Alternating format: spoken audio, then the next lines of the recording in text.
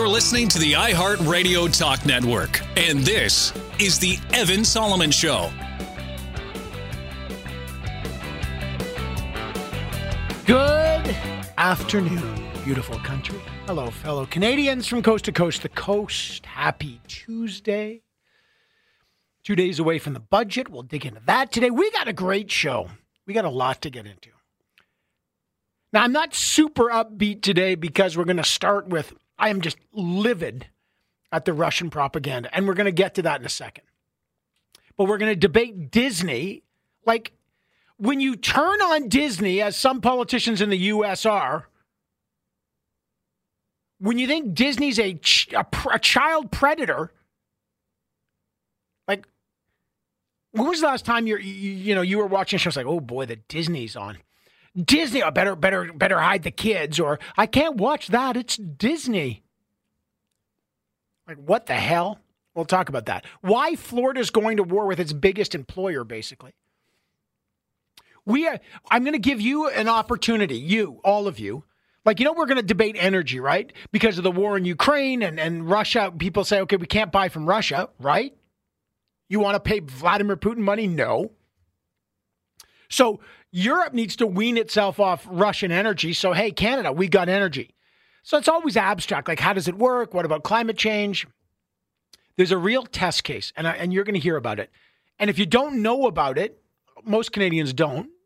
It's called the Bay du Nord, a deep offshore oil well that in 3 years could be up and running. Newfoundland and Labrador wants it.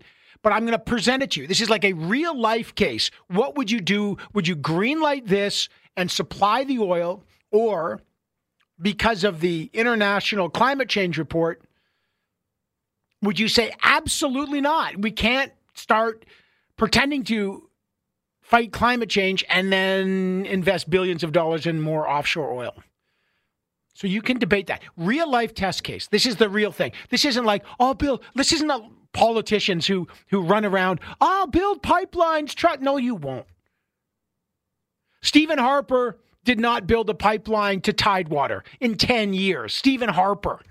It's a little trickier than you think. People say, you get conservative leadership race. I'll get rid of Bill C-69, the Liberals anti-pipeline, and pipelines will be built. We'll go from west to east. And no, you won't. Didn't do it in 10 years in Harper. Justin Trudeau supported Keystone, killed by the U.S.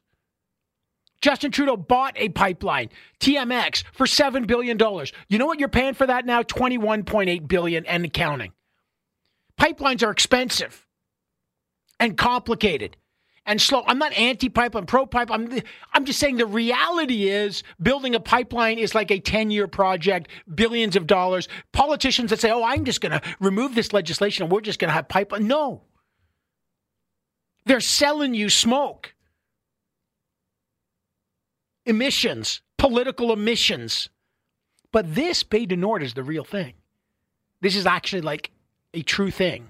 This is a practical thing. This is a thing that would create revenues and jobs. And there's a real debate. So what I did was I called the Premier of Newfoundland and Labrador to make the case for it.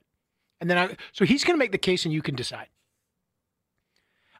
Remember yesterday we said, oh, watch out, the Liberals are going to table this piece of legislation on paying news organizations.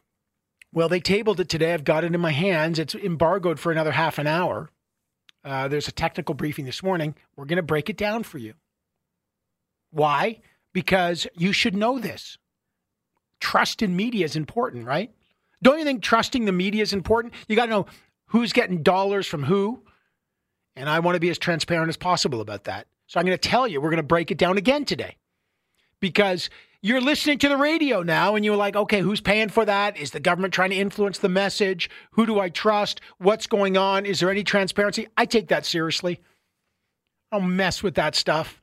I want transparency all the time, and so we're going to get it. And then the back end of the show is about Darwin. Listen to this.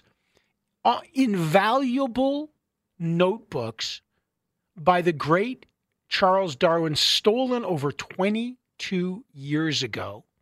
And then a pink package shows up at the library from which they were stolen 20 odd years later in England with a Happy Easter it says, signed X, and they return these invaluable notebooks that were stolen. What the hell happened? This is a whodunit. This is a mystery, and we're going to talk to the people who found it.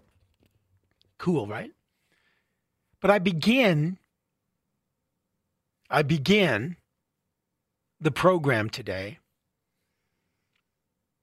with the outrage and fury aimed at Russia.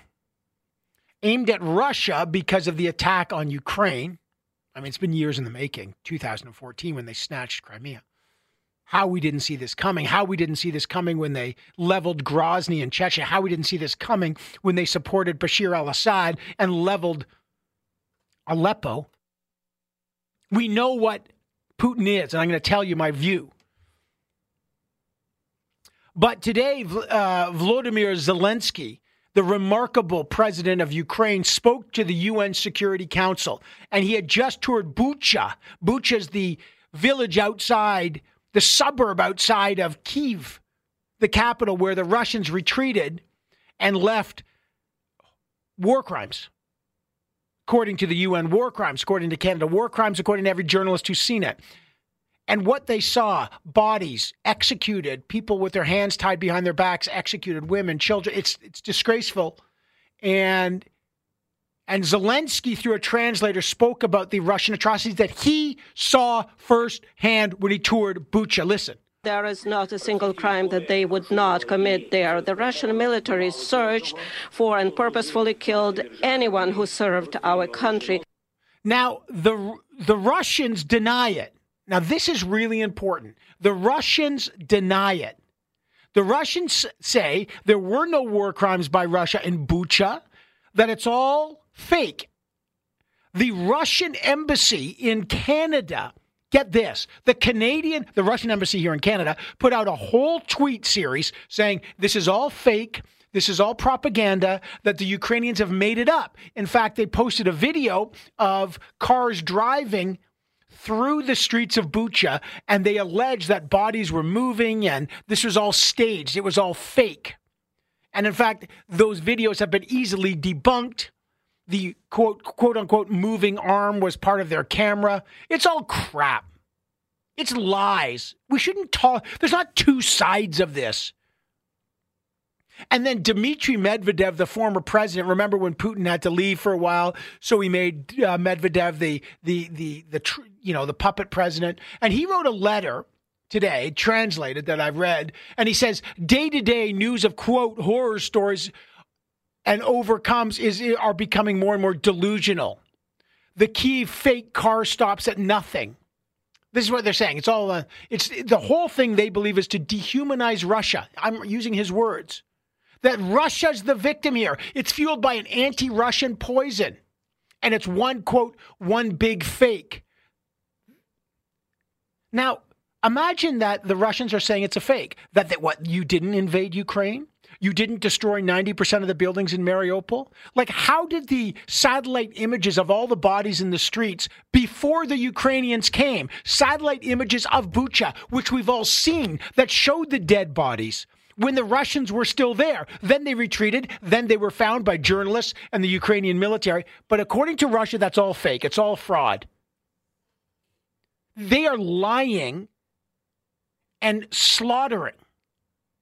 And so what I'm going to do next, because what we got to do is we got to listen to eyewitnesses.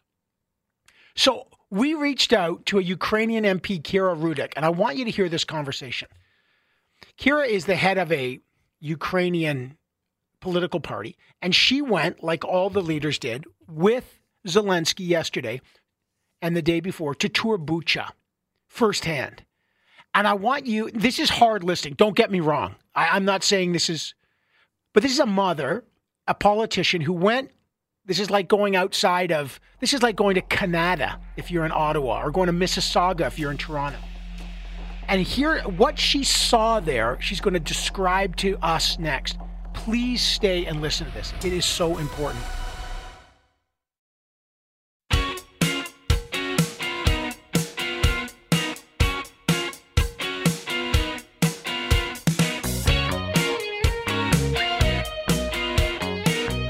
As the story changes, we react. This is the Evan Solomon Show. If you haven't checked out Ukrainian President Zelensky's speech online yet, he just spoke to the United Nations. He indicted the United Nations for failing to live up to its basic articles, which was to ensure peace. They're not doing that, he says.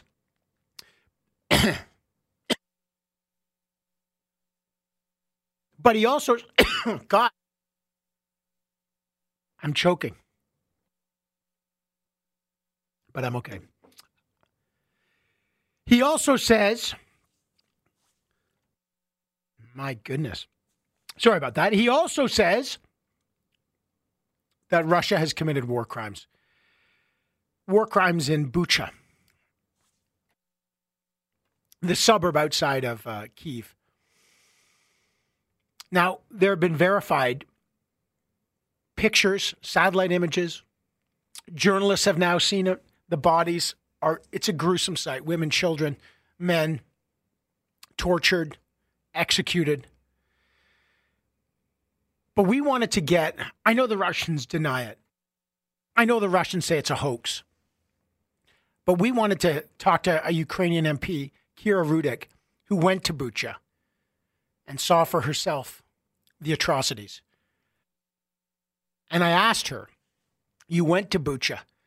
Tell us what you saw. I've been there today and the day before. I have seen mass graves with 300 bodies, most of them with their hands tied behind their backs. Men, but also women and children. Some of them killed altogether, some of them killed separately. People, and dead bodies lying on the sides of the road. The bodies that they were tried to burn, especially women's, to cover for the rapes and all the other sexual assaults that happening there.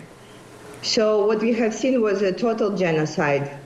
And I'm using this word intentionally because these people, they were not armed, they were not resistance, they were not trying to oppose the occupants. They were just living there at the outskirts of Kyiv, you know, peaceful place where you plan to move when you're turning 35 and want to settle down.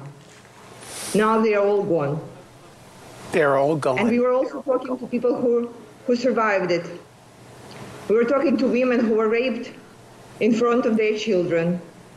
We were talking to people whose children died because they got pneumonia and they were at the basement for 39 days straight without any ray of light. We were talking to people who were telling us horrendous, horrible things that happened. Like, you know what was the worst thing that I witnessed today? It was the destroyed building where people, a home where people burned alive. But the fence was still standing. And there was a message in the paper file on the fence.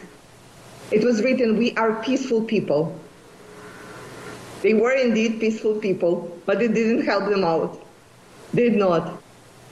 They all died. And this is something that is a red line. And if right now there is any world leader who would say there are two sides of this story, then he or she needs to reconsider. If there is somebody who would say, okay, we'll continue buying Russian gas and oil, then I can tell you they are paying for exactly these things to happen in my country for my people, to my people. And if there are world leaders or world organizations who are still thinking that there is still time to decide to give us or not to give us the weapon, to support us or not to support us, I can tell you there is no time, because right now, while we are talking, there is more of these crimes happening on the other side of Ukraine, on the eastern part, in cities of like Mariupol that has been occupied for 40 days and destroyed, same way as Bucha. Kira Rudik, first of all, I want to just pause for a minute, because in the last 2 days you've seen some atrocities. As you say, 300 bodies, mass graves, children being executed, as you say, rape victims, burned bodies. It's horrific. You know, Kira Rudik, that the Russians deny it. You know that the Russian Foreign Affairs Minister Lavrov today alleged that this is staged. You know Russian news outlets are saying that this is done by the Ukrainians. I'd like your response to the fact, you know there have been calls for an, quote, independent investigation. What is your response to the Russian view or the response to the need to investigate this independently? There is no Russian view. They are lying and keep lying. They are barbarians who came to destroy us. Orcs, we are calling them orcs, because there is nothing holy for them. You know, today and yesterday, one of the goals that I had when I was going into this darkness, it was first to bring all the international journalists from the top media of the world so they would be able to see it and to show it to the people, even to those who don't want to look. And another point was for me to come and see it and witness it by myself. Because one day, I plan to be a witness at his trial. I plan to make sure that every single person responsible for these crimes is held accountable. And that at some point, I will be able to say what I have seen. Kira Rudik, you know the President of the United States has called this a war crime. Many others have. I want to ask you, because what happened in Bucha is maybe happening all over Ukraine, as you know, despite the denials or the lies by the Russians. I have to ask you, you're a politician. You've been in a war for, as you say, 39 days. But how did seeing what you saw in Bucha, how has that impacted you? I know that I will never be the same, but my country and my people will never be the same as well. I am seeing what my people are seeing. I am bearing arms the same way as my people are bearing arms. Because right now, the most important thing that's happening for Ukraine is we are united as never. And all the traumas that we are getting, the rage that we are feeling, is helping us to stand forward and to fight them. Is there any way that, I know there's negotiations to try to bring some kind of peace.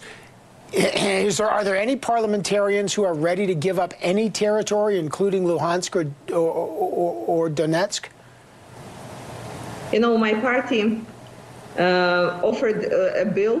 We voted and signed it against the parties who work for Russia, against the ones who are willing to give up our territories. For the rest, I'm sure that right now Ukrainian parliament not ready to give up any Ukrainian territories. And after what we have seen, what we have witnessed today, I'm sure there will be a stop in the peaceful negotiations, or at least we will not be able to call them peaceful. Okay.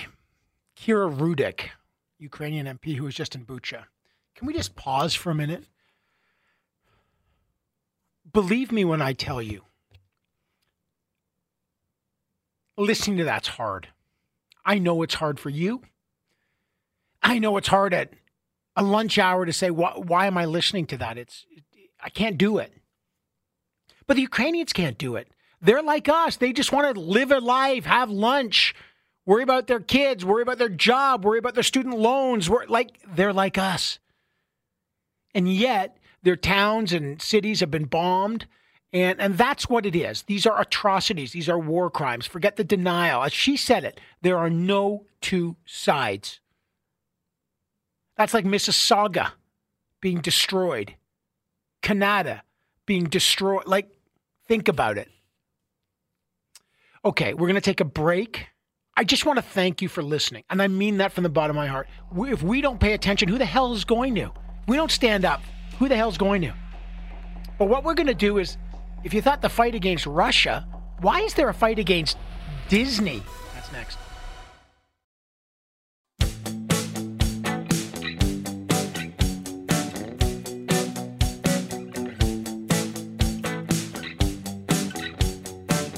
talking to the newsmakers every day. The conversation continues with Evan Solomon. Have you ever watched a Disney movie and just thought, I hope I do not get morally corrupted by Walt Disney? Really? Have you ever thought to yourself, wow, man, the kids are watching Honey. The kids are, what are we going to put on? Oh, they got the Disney. They're going to watch a Disney movie? We should check it out. Why? Oh, because it's Disney, honey. I'm deeply worried that they're going to corrupt the kids. She's like, why? Like Turning Red? The Eternals? No. Well, but what are all those great Disney movies? What? Like, what is the big fear about Walt Disney? Mickey Mouse? Goofy? Cinderella? Lady and the Tramp? 101 Dalmatians? My God. Well, apparently there's like a war against Disney in the U.S. right now. Marjorie Taylor Greene. Now, you know who she is. She's the Republican representative from Georgia. Now, she is not representative of the whole Republican Party, thank God, but she is sort of a radical populist on the right. She's very divisive. She said horrific things. But of course, she's part of this support of the governor of Florida who's passed this bill that says that you're not allowed to talk about gender or anything in schools and young classes. It's been dubbed by critics as the Don't Say Gay bill law, signed into law Monday. And of course, Disney has said, you know what, we don't like this. And the CEO of Disney first said nothing, but then the staff hated it. And now Disney's become, like biggest employer in Florida, I think, or one of them. Probably the most unique example of American cultural influence in the world. The great representative of Hollywood, Disney. What says America like Disney? And yet, Marjorie Taylor Greene has said Disney is pro-child predator. That's right. It is a child predator, essentially. And listen to this. The immoral, disgusting, evil left is attacking our children. They are child predators. And I'm not kidding you. Look at what is happening in Disney right now.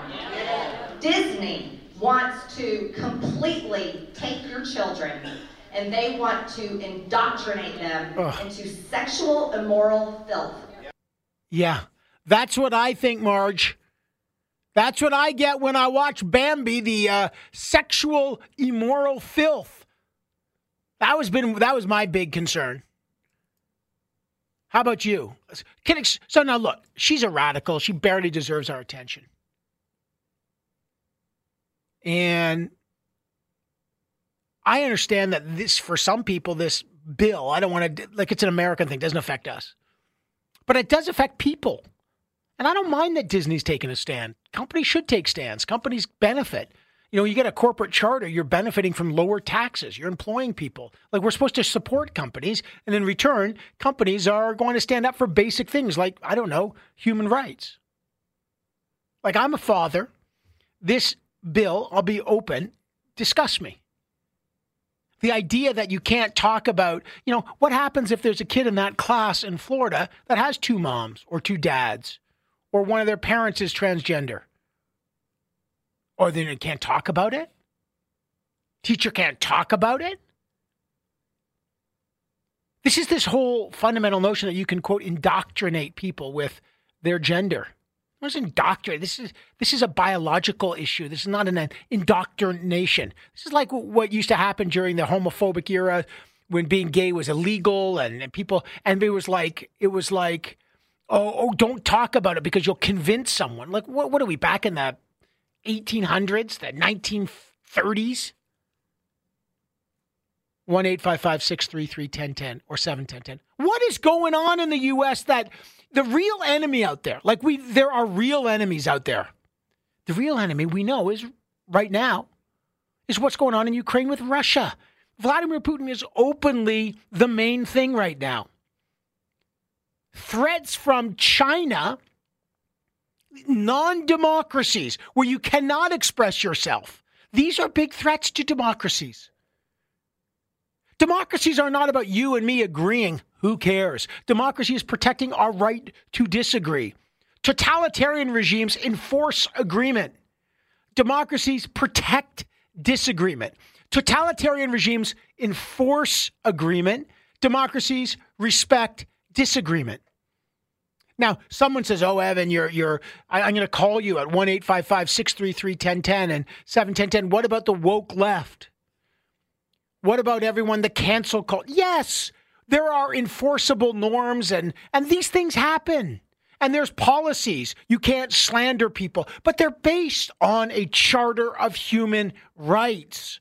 These are not based on the whims of the so-called woke left or the radical right. We have laws. We have laws called the Basic Universal Declaration of Human Rights, and then we have a Charter of Rights that's dependent on it. And we have reasonable limits on your freedoms. I understand that. These are debated in terms of civil liberties and the government encroachment on it. These are good democratic debates to have. But fundamentally, rights of all people are respected. Isn't that what, if you're a conservative, don't you want the rights of the individual respected? Isn't that exactly the whole Burkean conservative movement, the right of the individual? And if you're a lefty, isn't that exactly what the charter is supposed to do? Protect the rights of minorities? Joe in Milton. Like, I don't understand is there something wrong in a culture when elected politicians are declaring war on Disney? Like, you're in the foxhole and you think Disney's the enemy when you've got Vladimir Putin out there? Like, have they lost their compass? Joe, go ahead. Yeah. The thing I have with this, I don't see anything wrong with that law. I mean, they bring up this issue that you cannot say it. That's not true. The thing is, why can't you let children be children? Act like children. Why do you have to bring the sexual stuff, genders and all this? Why not teach them at that age right now how to read, do math, the basic things that you're supposed to need in life, right? Let me just ask you, but what do you... what are you protecting the kids from? I don't understand. Like, what if it's Mother's Day? Let me just ask you. What if it's Mother's Day and there's a kid in kindergarten that has two dads? Are you not allowed to, do we just ignore that? Like, honestly, what happens to that kid? Shouldn't be the job of the teacher at that age. But what do they say? But so we should never talk about, so no Father's Day and no Mother's Day. So should you talk about fathers and mothers? I mean, nothing wrong with parents teaching their kids. If they want to teach them that age, that's fine. I don't think it should be a teacher's job at that age to teach them that kind of stuff. Well, I'm just asking you. Like, I've raised two kids. Get older, right? I know. I'm just asking you. Okay, that's fine, but it's not part of the curriculum. But I'm just going to ask you. Let's say it's Father's Day, and the kid says, "Well, I have two moms." The teacher says, "I can't talk about that." Well, and then someone says, "Well, Billy's got two moms." What do you say to that? Okay, if a kid asks the teacher, that's fine. You could tell that kid separately, right? But you don't have to teach all the other kids about, about two moms or the genders or whatever. Like I said, at that age, man, the kid's got to be kids. Let them enjoy life. But the kid is a kid. But why does that prevent you from enjoying life? Like, say, yeah, you have two moms, you have two dads. Why does that? Like, I'm just trying to figure this out. Why does that prevent you from, quote, enjoying life? That is their life, and they're enjoying it. Well, yeah, but at that age, again, they should just be taught how to do math, learn how to read, the basic stuff. We're going so way off this, like, lately, these teachers nowadays, compared to when I was being taught in school, it's totally different. Yeah, I appreciate the call. I think the concern about the bill, it's not a Canadian law, but the bill is that teachers are concerned about what will be, if they say something in the classroom, they could be sued. Evan, I hope Disney takes legal action against her personally. Her comments are defamatory. Evan, I love Disney, but if you don't know they are racist historically, listen, we've talked about Disney stuff and their portrayals. Yeah, so that's part of it. Evan, you're so overreacting. It's not the movies, it's the parks, and it's the employees with the left agenda that they're putting. Left agenda? Is human rights left or right? Anyway, I got to take a break. I'm baffled.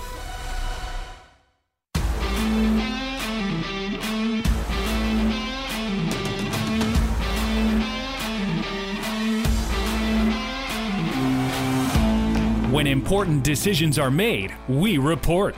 Here's Evan Solomon. Freedom, freedom, freedom, freedom, they cry from the hills. Remember that? And the Conservative Party stood very openly with freedom during the trucker convoy business. But I guess you got to wonder what the whole definition of freedom is when the governing body of the Conservative Party has just passed a rule that, you know, the National Council, that's the governing body, if you're part of it and you get a media request, you're not free to answer. You got to sort of pass it through the party president. So you're not like totally free. I mean, to do your own thing. You kind of, everything's got to be vetted. And by the way, be careful because remember what happened to this guy, Bert Chen. Remember him? He was a former national councillor. He represented Conservatives in Ontario rather. And remember, he was indefinitely suspended from his position on the governing body because he wanted to oust Aaron O'Toole. Remember that? He's the guy that had the petition to oust Aaron O'Toole, and then the current party president, Rob Batherson, was furious about it, and then he said, well, you know, Bert Chen, you know, he's got to go. He had violated the official rules, and Bert Chen walked into the wilderness, and then, of course, Aaron O'Toole ended up being ousted, and Bert Chen, and then there was a Senator, Denise Batters, who really was the other one who began the process to oust Aaron O'Toole. She was booted out of the caucus by O'Toole, but then she was since invited back in. So what do these new rules say? Like, is this a response to the fact that a guy like Bert Chen spoke out against the leader and now they want to try to muzzle other national councillors? Well, probably a good guy to talk to about this would be Bert Chen, who is the former national councillor representing Conservatives in Ontario. He's not on it now because he was suspended indefinitely. And he joins us now. Mr. Chen, always good to have you on the show. Thanks for having me, Evan. So remind people why you were suspended indefinitely. What happened to you? Well, council voted that I violated one of the articles in the Constitution that councillors could not disparage the leader of the Conservative Party, and you know, I felt that my duty to represent the members in Ontario and clearly across the country, and including those of caucus, to have a new leader was definitely founded. Now, speaking of Bert Chen, now. When you did this and you got indefinitely suspended, just remind people the role of the National Council, just so people get it, like why this is a significant, because it's a volunteer position, right? Yes, it's a volunteer position. We all have normal lives, and we aren't remunerated in any way whatsoever. And we're there in my beliefs to act as an independent review board of the Conservative Party, like the way a board of directors does for a company.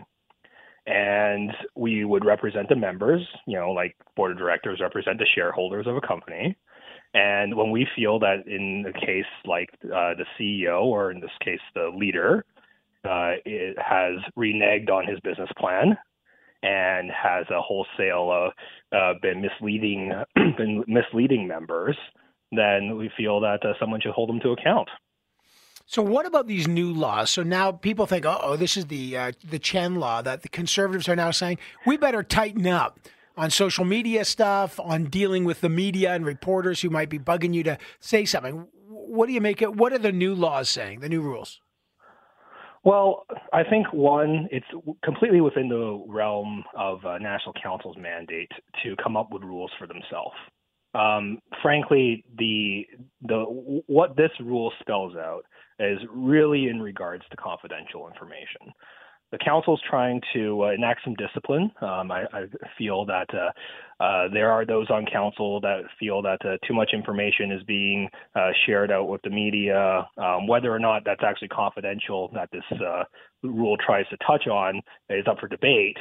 But it's symptomatic of National Council and the party under Aaron O'Toole's leadership to enact some sort of tight control and discipline because there was no other way to influence members. Okay, but is this, like, what does it tell you about conservative values? Like, I thought it was all about freedom and the right of the individual and let's get rid of the gatekeepers and yada, yada, yada. Well, I think the Conservative Party still does believe in freedom in terms of what these national councillors deliberated on and debated on these rules, which, from what I understand, was passed almost fully unanimously. It does just sound they want to get their own affairs in order. Since I wasn't there and privy to their discussions, I can't say what was going through their minds. Okay, what do you make of it, though? I make of it as their attempt to contain some discipline within National Council.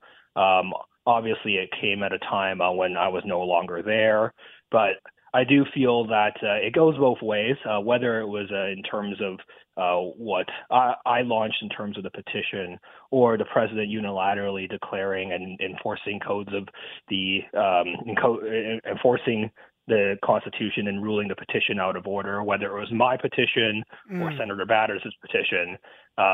This enforces some discipline onto the president as well. Okay. Are you going to join up again, or are you done? I know, because I know you've now supported Leslyn Lewis, so are you part of a campaign, or what's your sense? Yep, I support Leslyn Lewis because, again, I'm a conservative that believes in actually building consensus, in being true to your word, in honorable dealings, and Leslyn's a candidate that reflects my views the closest. I still remain a party member, and I encourage all party members to really examine who you're going to vote for closely, because in the past experience, there have been candidates that will promise you the moon, but clearly aren't able to deliver. Okay, the big thing in this kind of vote, and speaking of Bert Chen, is in a ranked ballot, you got to have a second. Do you have a second choice in case? I do. My second choice is Pierre Poilievre.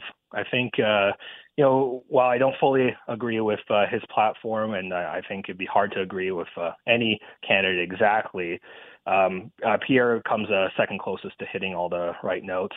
I think that Leslyn represents that collaborative approach, what I think we need first and foremost, right? And then the policies that can come and challenge the Trudeau Liberals and NDP coalition. I mean, I ask you that because everyone's wondering, will the Lewis supporters end up, as it was widely assumed, as Pierre Poilievre supporters? And I think that's probably the basic assumption out there, yeah? I think I would go back to who's the competition out there. We talked about Aaron O'Toole on this call earlier. There are those around Aaron O'Toole, or were around his leadership, that are on John Charest and Patrick Brown's campaign. For sure.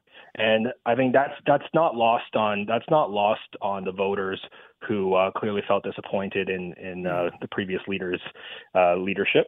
And we'll make that decision looking at not just the policies, but as part of a winning team, who gets brought on board with that winning team. Bert Chen, good to have you on the program. Interesting stuff. Your consequential stuff still from your decision. Thank you, my friend. Thank you, Evan. Appreciate it. I mean, it happens, right? Like, look, this has already happened. I mean, maybe it's just what he said. Maybe it's just party discipline. Maybe they need the discipline. Now, stay with me. You get to decide on an energy project next.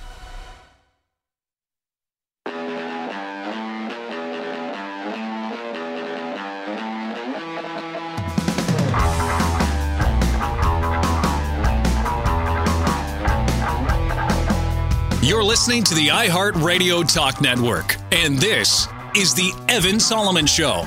So here's a little reality check for you. Russia attacks Ukraine. Europe's got to wean itself off Russian oil and gas. We all know that. That seems to be evident. Canada's got a lot of it. Can we help Europe? The answer apparently is yes, but how? It says, well, we got to build pipelines. Well, a pipeline from west to east, right? The Energy East has no proponent. Didn't get built under 10 years of Harper and not under 7 years of Trudeau. I would write it off. Not maybe one day it happens, but it's way off in the distance. So that's on one side. Trans Mountain's being built. Trudeau bought it for $7 billion. It's now $22 billion. Keystone was killed by the U.S., supported by conservatives. and Liberals. Northern Gateway killed by the Liberals. So what do? Well, you can't. There's going to be an LNG, liquefied natural gas plant in BC, most expensive infrastructure in Canada. Won't come on for years. But now you've got this other thing called Bay du Nord in Newfoundland and Labrador. So on one side, you think this is perfect. Canada's first deep water drilling site, could be up and running in 3 years, uses a floating production vessel to produce 200,000 barrels of oil a day at a far lower emission rate than anywhere else in Canada. But the federal government last week delayed its decision to greenlight Bay du Nord indefinitely. And then you've got climate change saying, wait, didn't we just unveil a plan to reduce emissions? And the UN International Panel on Climate Change said the key to reducing emissions is to basically stop oil, gas, and gas extraction and maybe abandon it. Gutierrez, the Secretary General, called it immoral. So Canada's committed to reducing oil and gas, but we're supposed to transition. So what would you do? So here's what I did. I phoned up Andrew Furey, the Premier of Newfoundland and Labrador. And I said, okay, you got these two twin poles. We need energy badly, but we need to fight emissions urgently as well. What's your response first to the federal government who have delayed this so we don't even know what the hell they're going to do? Yeah, so listen, the Bay du Nord project is so important, not just for the people of Newfoundland or for the people of Canada, but indeed our NATO partners and environmentally the entire world. I think if we accept the proposition and premise, and I think we all do, that we're in a time of transition, I think there's an imperative that we turn our gaze towards the lowest carbon emitting petroleum product that we can possibly use. And frankly, our Newfoundland and Labrador offshore is that product. Bay du Nord, for example, will be 0.2 megatons of carbon per year. Per barrel, when you're using comparators, it's around 6 kilograms of carbon per barrel. When you look at some other jurisdictions around Canada, for example, that can get up to 60 to 80 kilograms per barrel. So if we are in this time of transition, which I think we all reflect and know that we are, this is the product that the world needs right now from an environmental perspective. On top of all of that, of course, is the geopolitical tensions that exist in the world right now, and this is an important product for that as well. So what's the holdup? What is the federal government telling you? Yeah, no, look, I've had good conversations with the Prime Minister, with multiple ministers, including Minister LeBlanc, Minister Wilkinson, and Minister Joubert, and, of course, our own Minister O'Regan.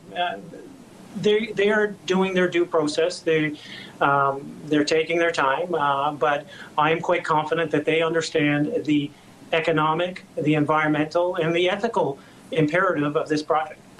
Okay. The oil and gas industry, as you've just argued, plays a part in this transition. Today, though, the United Nations Climate Panel released a critical new report.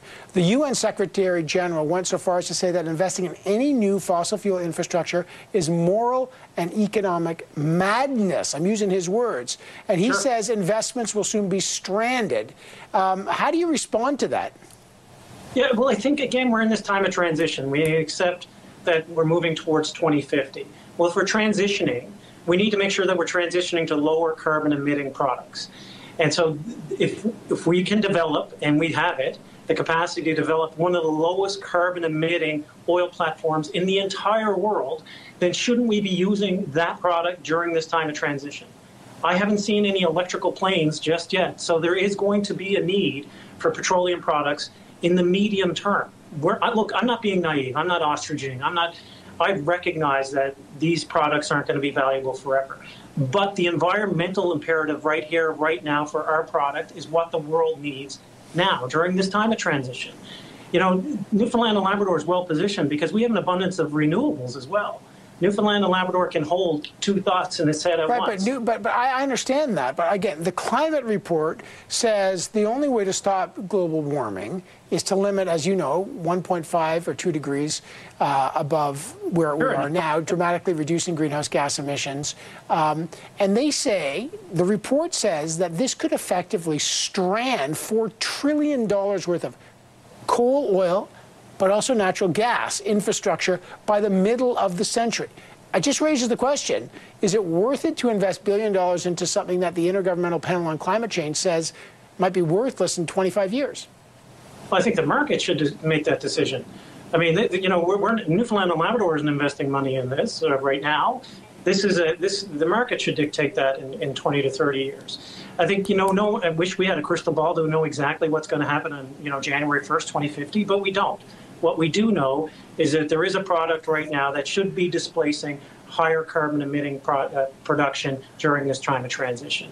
And I think that should be the imperative that we all seek to yeah, go ahead. So I just asked, because I know the market's going to say it, but environmentalists will say that's not what the planet's saying. The planet's saying no more fossil fuels. Again, I just want to make sure, because it's a really important project for jobs, for your province's economy, but also for, as you say, with the new geopolitical reality. What do you say to environmentalists who say, sorry, we can't pretend that we're environmentalists and then start investing billions of dollars in fossil fuels right now? What's your response? But shouldn't we be investing in lower carbon emitting products right now during this time of transition? I mean, our offshore, this project, Beta Nor, has a definitive lifetime. It's being done with a partner that has full commitment to net zero by 2050. I mean, our own legislature passed a resolution committing to net zero by 2050. But part of getting to 2050 is using a transitionary product. And this product will allow us to hit those targets by displacing the higher carbon emitting product. Okay. And you don't know how long till we get the green light on this or not? I have no idea. All I can tell you is that, we've made our case from an environmental perspective, from an economic one, and from a geopolitical one. Newfoundland and Labrador Premier Andrew Furey on a really critical project right now in limbo. Thanks. Appreciate it. Thanks very much, Adam. Okay, that's the case for Bay du Nord. Like, this is the real thing. Too often it's, politics is about abstraction. Now, that's the case. Now, some of you out there are all in on more pipelines, all in on more oil extraction, all in on the energy side. I get it. There's a transition going on. You don't want to support Venezuela. You don't want to support Saudi Arabia. You don't want to support Russia. I get it. On the other hand, by the way, nothing against the Russian people or the Venezuelan people or Saudi Arabian people, citizens. We're talking about the governments that are making money. Kleptocracies that are making money, totalitarian regimes that are making money. Let's be clear. Whenever we're talking about these countries, it's their governments we're talking about that are not helping their citizens, that are non-democratic, that have no accountability, that have oligarchs. Okay, I just want to be clear about that. We have no truck with the average Russian who's not getting good information and doesn't have the same freedom you and I have, or Saudi. This is their governments. I don't want to support their government. Do you? No. I'd rather support Canada. But then, of course, there's the global emissions issue and climate change. So I'm going to put it to you. Here's a real project with a real timeline, with a real case, a real oil project that's really on the books, that really has investors, that really could happen. Would you green light Bay du Nord? Yes or no? 1-855-633-1010 or 71010.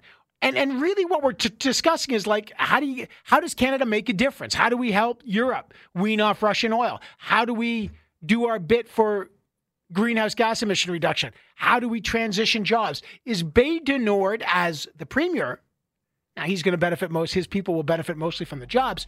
He says this is the perfect transition moment. Do you believe it? 1-855-633-1010 or 71010. Your chance to play leader, green light or red light.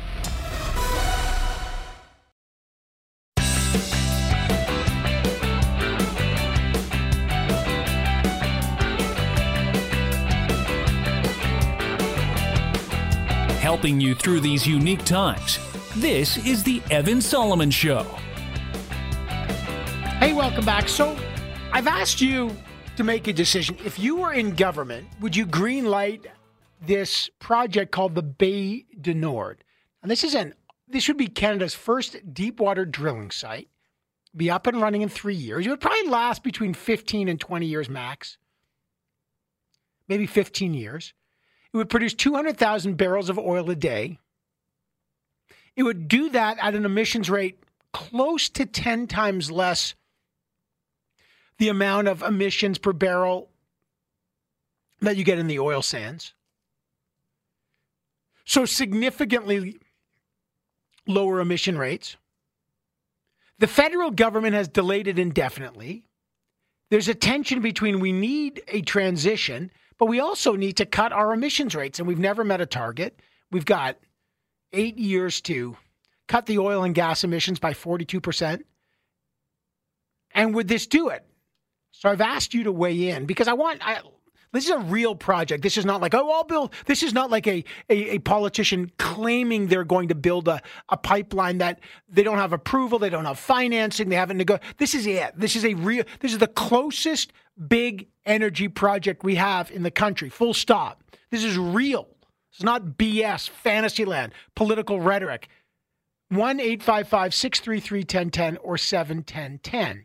Now, here's the pitch from the Premier of Newfoundland and Labrador. He wants it. Here's what he says. And so if we can develop, and we have it, the capacity to develop one of the lowest carbon emitting oil platforms in the entire world, then shouldn't we be using that product during this time of transition?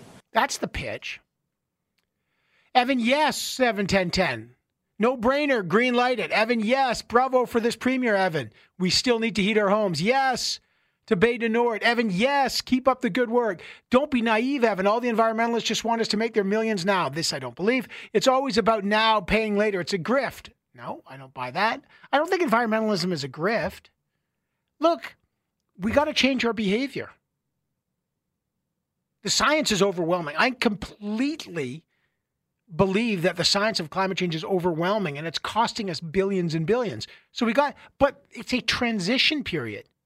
It's a transition. And if we can get oil out of the ground like we can do here safely, cheaply, immediately, for a specific amount of time, we can offset supporting horrible regimes like the Russian regime. We can support the Europeans as they make the transition. And it's a decade-long transition. Why would we not do it? It's a damn good pitch, isn't it? Don't you guys think so? What do we got here? Who's first? David, what's up? Hey, Evan, how are you? I'm great, man. What's your take on it, David? My take is on, government's slow at everything, so it's to be expected. And yes, they should give the okay, because listen, at the end of the day, you may think 2050 is the target. They haven't met a target yet, so I don't expect this one to be made either. And listen, oil isn't going anywhere. Did you not see the major pileup of cars on the 95 this year? You know how many Teslas and other vehicles got stuck on there because their power didn't last? Yeah. And it became a problem to try to get them out of the way. What's going to happen when people are in high rises and 50% of the people got electric cars? Where are they plugging them in? There's not enough grid to do it. Come on, Evan. You're dreaming in Technicolor dreamland. I'm sorry. Okay, I appreciate the call. You can say I'm dreaming in Technicolor all you want. When General Motors said by 2030 their entire fleet is going to be electric, Joe, I don't know who that was. I'm not dreaming in Technicolor. It's happening. Tesla's more valuable than all the other car companies in the world put together. The shift is happening, pal. Now are there infrastructure obstacles? Yes. There are big energy grid.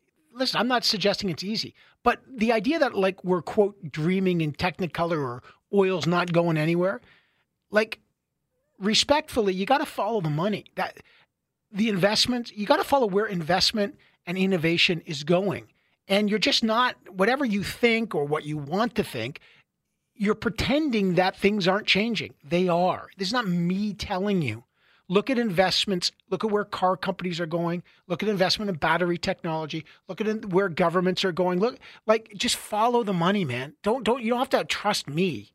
Listen to the car companies. When the car companies are going electric, they're doing it because they know the future. Joe. Well, not Joe. That was David. Sorry, David. What do I got? Peter, go for it. Hi there, Evan. So absolutely 100% you got to build this project. The reality is the only way to insulate ourselves, including our allies in Europe and the United States, the deals they've just made now because of the Russian regime with Venezuela, Saudi Arabia, I mean, let's face it, evil empires, if you want to call them that. And here we are now, having to go cap in hand to get oil for the Europeans. They should buy Canadian oil from a great country filled with wonderful people.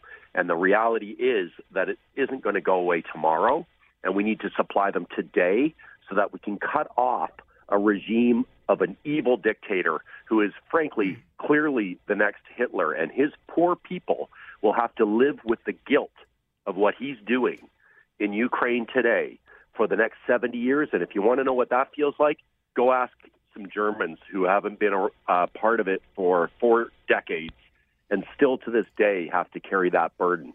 Yeah, I appreciate the call. The there's a lot of, look, and thank you for the call. I mean it. There's the geopolitical urgency. Check, right? I mean, that's what Peter's saying. Is that does this satisfy our geopolitical needs to help our European allies off Russian? Yeah, it helps. Doesn't do it all, but it helps. Damn right it does. Does it help us? Damn right it does. Is it transitional? Yeah, check. It's only going to be here for 10, 12, 13 years. Check. Is it at a lower emissions rate? Well, here's what Premier Furey says. Listen to this. Listen to how this is the carbon per barrel. Listen. Beta Nor, for example, will be 0.2 megatons of carbon per year. Per barrel, when you're using comparators, it's around 6 kilograms of carbon per barrel. When you look at some other jurisdictions around Canada, for example, that can get up to 60 to 80 kilograms per barrel. So if we are in this time of transition, which I think we all reflect and know that we are, this is the product that the world needs right now from an environmental perspective. Not unconvincing. Lewis, what's up? So I think Canada just needs to look at what its friends and allies are doing in 2022. Joe Biden's United States, they are all in on oil and gas development, desperate trying to find new barrels to produce within their own 50 states, and they're pushing a green economy. Norway, a great oil and gas economy, all in, and they still drive more electric cars than anybody else. I think Canada needs to learn to walk and chew gum at the same time. And this shouldn't be the role of a politician to decide anyway. I don't mind that bureaucrats have a process to approve this, but politicians should not be involved in the decision-making process whether this project goes ahead or not.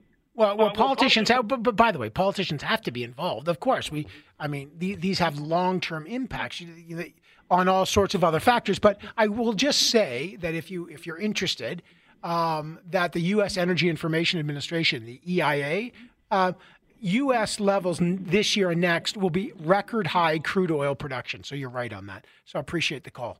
Look, the U.S. is the largest oil producer in the world right now. They got a surplus and they're producing more. Evan, I'm against pipelines and LNG projects, but I am for this. That's kind of interesting. Look, the reason I wanted to bring up Bay du Nord, folks, is I don't think it's not on most people's, now maybe it's on yours, but it's not on a lot of people's radar screen. And it's like a real project. It's consequential. It's right in front of our eyes. And I'm just of the view that instead of a lot of political hot air, here's a real project that we can say, okay, are we serious about transition? Okay to the price on carbon. Okay, we're going to do our share. But we need a transition. Let's use Canadian oil as the transition. And this is the cleanest oil you can get. That's the pitch. When we come back, the pitch on the government intervening on the media.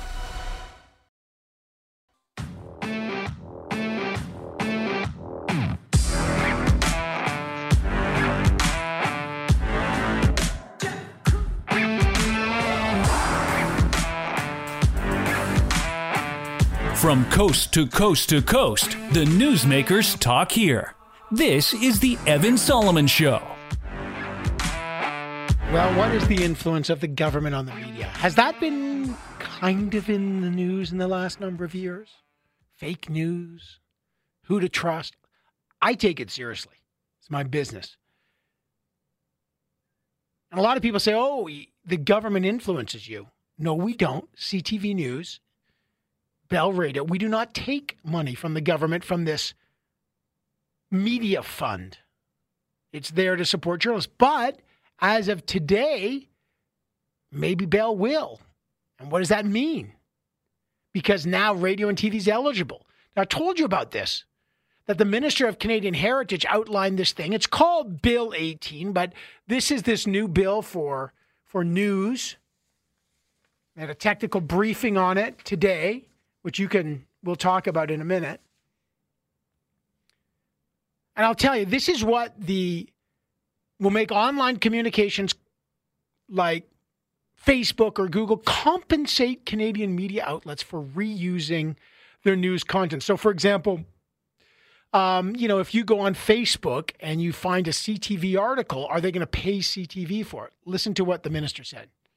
So with this bill, we want to make sure that news outlets and journalists receive fair compensation for their work. We want to make sure that local independent news thrives in our country. Okay, well, how are you going to do that? He said, well, how do you do it? Well, here's one idea. Eligible news businesses will also be able to negotiate collectively, giving smaller news outlets in particular more bargaining power. More bargaining power. And he said, well, I'm doing this all to save the industry, when governments want to save the news industry, like, be wary. Here's what he says. Just think for a moment that between 2008 and 2015, and today, 451 news outlets closed their doors in Canada. In the last 2 years, 64 of them closed their doors. Not wrong. Things are changing. But now the government's got this fund, and they get to decide who a qualified journalistic organization is. And those organizations get money. Well, who's qualified? Well, we don't know. How much do they get? We don't know. As Jesse Brown from Canada Land has pointed out rightly, there's no transparency here. Now, what happened today? Maybe that all changed. Let's bring back Michael Geist, the law professor at the University of Ottawa and the Canada Research Chair in Internet and E-commerce Law. He's looked at this bill. This is folks, I just want you to know, this just came out. So they've just tabled it. So, Michael Geist, what should people know about this? Is there anything new, anything surprising? What's your takeaway? Well, there's definitely a lot new. And I'm not sure that it's surprising because the government's been telegraphing this for some time, but I don't think it makes it any less troubling in terms of where they've decided to move here. They've effectively decided that the government, through the CRTC, is going to oversee negotiations between news organizations across the country and the large platforms, particularly Facebook and Google. They don't say it by specifically by name, but it's pretty clear that's who they have in mind. And they want to decide what fair agreements are for access to news. And, I think you even started in your intro talking about sort of the copying or the use of the news. The bill makes it pretty clear that it's much more than that. In fact, it's merely even just the access to news content that's facilitated by one of these sites. That is viewed by the government as something that ought to be compensated. So just a link? Just compensate a link. For a link? Yes. Yes. And then, so the government's going to say, okay, Google, you got to compensate these 5 companies, and these 5 companies can now act together, and they're going to, through the CRTC, and in case anyone wants to know, the CRTC determines whether platforms are going to be exempt from mandatory bargaining or not. So but that's a government agency. So they're going to do the negotiation? Well, the government isn't going to do the negotiation, and nor is the CRTC, at least at first. What the CRTC is going to do is first determine who this applies to, which are the large companies, so Google and Facebook. It's then going to cast judgment on any deals that those companies strike, because those companies have the option to try to get out if they don't want to participate in this mandatory arbitration system where the arbitrator will decide what they are required to pay. They can strike independent deals with some or all of the various news organizations.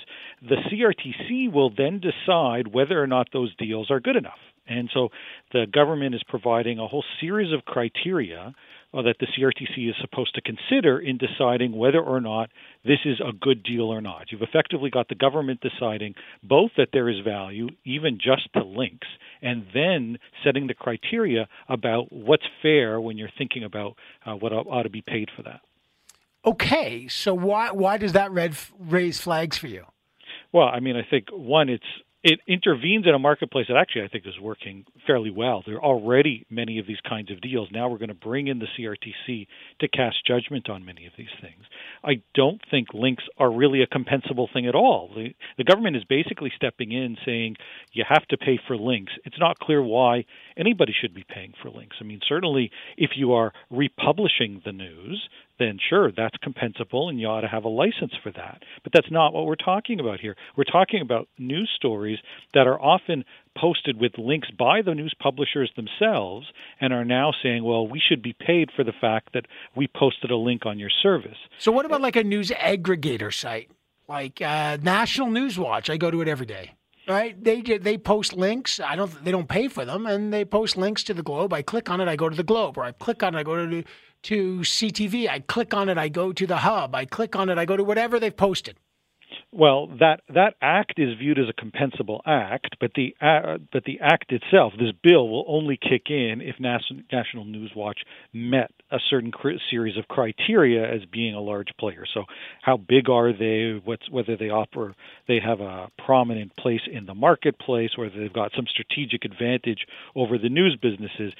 So, something like National News Watch might not qualify based on the fact that it's obviously a much smaller player, let's say, than a Google. I think it's worth noting, though, that the kinds of things that the CRTC is supposed to consider about what's a fair deal are things that the large platforms have no control over at all. So, they consider not just the amount of the compensation, but how much of it's being used by the news business themselves to support local news content, or that it contributes to the sustainability of the news marketplace, or there's a series of these factors. But those are factors determined by the news organizations, not by Google or Facebook. Yet, effectively, the government is saying we're going to require Google and Facebook to ensure that those elements are in those deals. Otherwise, the CRTC won't even approve it. Okay, we talked about this yesterday. I had asked Pablo Rodriguez in 2019 on CTV's Question Period, will all the decisions of this advisory group to see who actually qualifies, will it be transparent? Here's what he said. Absolutely. 100% of the recommendations, as you were asking, will be public. It is because it's the whole intent of our action, making sure that this is done on an arm's length basis, respecting the experts that sit on those panels. Did this make it clear? Will we know how they chose who's qualified, how much money they get? Is it all transparent now? Well, we know the criteria, or at least some of the criteria. The government's already saying that a bunch of the stuff will come by way of regulation down the road. So some of the devil in the details, so to speak, is being punted for a later date. So we don't know some of those things. But they are building at least part of the system on the very system that you had that earlier conversation with, and that we now know through the work of Jesse Brown in Canadaland has not been transparent. And so they're relying on some of the same definitions that, at least so far, they've refused to make public who's qualified and who hasn't, and they're going to use that as part of the basis for who qualifies for this system. Okay, I got like 10 seconds. What happens next? Well, just first reading today, and so it's going to go through this process. We'll have to see how the large platforms have to say about it, as well as the news organizations. But I think at the end of the day, this represents really a massive intervention, so to speak, by the government into the news sector. And I think it raises the question as to whether or not there weren't opportunities to help assist that sector without doing so. As usual, Michael Geist, we really appreciate it. Okay, that's Michael Geist. Thank you, sir. We're going to take a short break on the Evan Solomon Show. You're getting all the facts you need to know.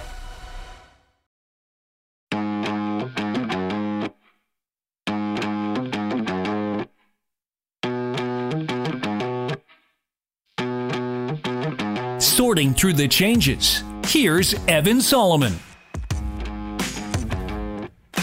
This is my favorite story of the day because I love these kind of whodunits, and this is actually a good news story. Charles Darwin, pioneer of the theory of evolution. Wonderful escapades if you've ever read his adventures in the Galapagos Islands on the Beagle. 22 years ago, he had these notebooks that he'd written, and they disappeared. These two tiny leather-bound notebooks. They're worth millions, including his famous Tree of Life sketch. And they were stolen and just disappeared. And then suddenly they appeared in a little kit, in a bright pink gift bag, with a note, librarian, Happy Easter, X. They had been mysteriously returned. What is going on? How delightful is this? Dr. Mark Purcell is the Deputy Director of Research Collections at Cambridge University, where they were both stolen and returned, and he joins us now. Dr. Purcell, what an Easter gift. Indeed, we are really thrilled that these incredibly important manuscripts, and you've described them beautifully, are now back where they belong. And we've also been really thrilled with the public response right the way across the world since we launched the public appeal for their return 15 months ago. And we are absolutely delighted that these fantastic things are now back where they should be. I love the good news story here. Okay, let's start at the beginning. What are these notebooks? How valuable are they? Where were they when they were stolen 22 years ago? We don't actually know a great deal about what was going on 22 years ago. It's a long time ago, and there's almost no one, certainly no one senior in the library, surviving from that far back. But from what we've been able to piece together, the manuscripts were taken off for routine photography at the very end, towards the end of the year 2000, and when a routine audit came up at the beginning of January 2001, they had not been returned to their place. Our predecessors in the leadership of the library assumed, I think wrongly, that the items had been mislaid. Just to give you a sense of the scale, the University Library in Cambridge has the best part of 200 kilometres of shelving in it, so it's not a small space. Oh, okay, yeah. So you misplaced some. Oh my God! 200 more recently, and much more recently, that these items had in fact been stolen, and that was the driver for the decision to launch a public appeal for help to get them back, which has now succeeded, and we are delighted that they've returned to where they belong. Speaking to Dr. Mark Purcell, Deputy Director of Research Collections at Cambridge University, let's just go back. There's 200 kilometers of shelves of wonderful books there. This is, by the way, you work in like my dream place. This sounds unbelievable, but as you say, someone could misplace something and it could go missing for years. But you determine it's been stolen then. We believe that it's been stolen. We have no idea what has actually happened. I can't speculate on what did happen. There's actually a live police inquiry around this, but actually we really don't know what happened. What we do know is that we're absolutely delighted that they've returned. So now tell me, is there any value on these things? You can put a monetary value on anything, and I'm not going to do that because they're not for sale, but clearly these are extremely important items. I've heard them described during the course of the day as some of the most important manuscripts in the history of biology. So, these are really important pieces of global heritage. Let's get into them. Delighted that they're back. Tell us about these notebooks so people can understand why they're so brilliant. Charles Darwin writes them. Get into it. Okay, let me give you a go. And I spent a lot of time looking at them when they were returned. There are two notebooks, each about the size of a small postcard. When you read them, it's quite stream of consciousness. These are jottings that Darwin made of his thoughts as he started to work through the implications of his thinking about species. So the set of notebooks are called the Transmutation Notebooks. They are the notebooks in which Darwin starts to pick away at the subject of how does species change. And that ultimately, of course, is what leads 20 years on to evolution and the great book on the origin of species. So they're quite small. They're very stream of consciousness. They're written in very dashing Darwin Victorian script. They are manuscripts of fundamental importance to Darwin's work and fundamental importance to the history of science.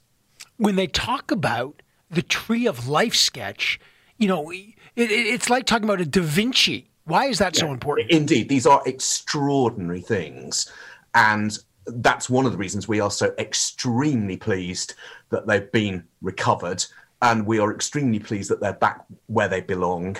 I'm also absolutely delighted that we'd already planned a major Darwin exhibition, Darwin in Conversation, for next summer, never dreaming that these manuscripts would be able to go into it. And now they will do so. They'll be on public display here in the UK next summer. Under tight security. What was it like? Who was the librarian that found the bright pink gift bag with the blue box of notebooks in a plain brown envelope with the lettering librarian, Happy Easter, X. Tell me about that moment and who found it. The two items were found in this gift box, which were placed on the threshold of an office. So this isn't a kind of corridor, a stairwell, really. It's not a secure area. It's not a collections area, but just outside a staff office. They were picked up by the member of staff who came in that morning and taken in with all the other post. And the member of staff, unwrapping them, very quickly started to realise that there was something strange going on here, stopped unwrapping and paused. And at that point, various senior staff came into the conversation. And of course, not very long after that, the police were called in order to work out what do we do next. It was clear that these objects looked from a distance as if they were the two missing Darwin manuscripts, which we knew a great deal about, but they were wrapped in a sort of bubble wrap. So it was impossible to actually see in detail whether they were what they were claiming to be and what they appeared to be. But a moment of high drama, some excitement, quite emotional. Also some tension because, of course, with the items being wrapped up, we couldn't unwrap them and inspect, A, are they what they're supposed to be? And B, perhaps almost worse than that, are they intact or have they been damaged or mutilated or spoiled in some way? And the answer, by the way, is no. They were the answer, by the way, is no. Yes, we spent a great deal of time authenticating them, and I'm incredibly pleased to be able to say they are completely undamaged, and we have no idea where they have been or who has had them, but it looks as if they've barely been touched or opened while they were away. This is such a good news story. Now, this is the UK. There's CCTV cameras everywhere. Did anyone see anything? Is there anything? Have you gone, who brought them? Who dropped them off? Who was this person? Who's X? The simple answer is this is an open police inquiry. We do not know what happened. We have lots of CCTV across the library estate, but we don't have CCTV in that area because it's just a corridor by an office area. It isn't a high secure area. But all the CCTV footage that we've got has been shared with the Cambridge Police, and they will proceed and use that as they think is right. Well, the critical notebooks from Charles Darwin leads to the origin of the species, the most important. But now we've got the origin of a surprise, the return of these stolen Charles Darwin notebooks.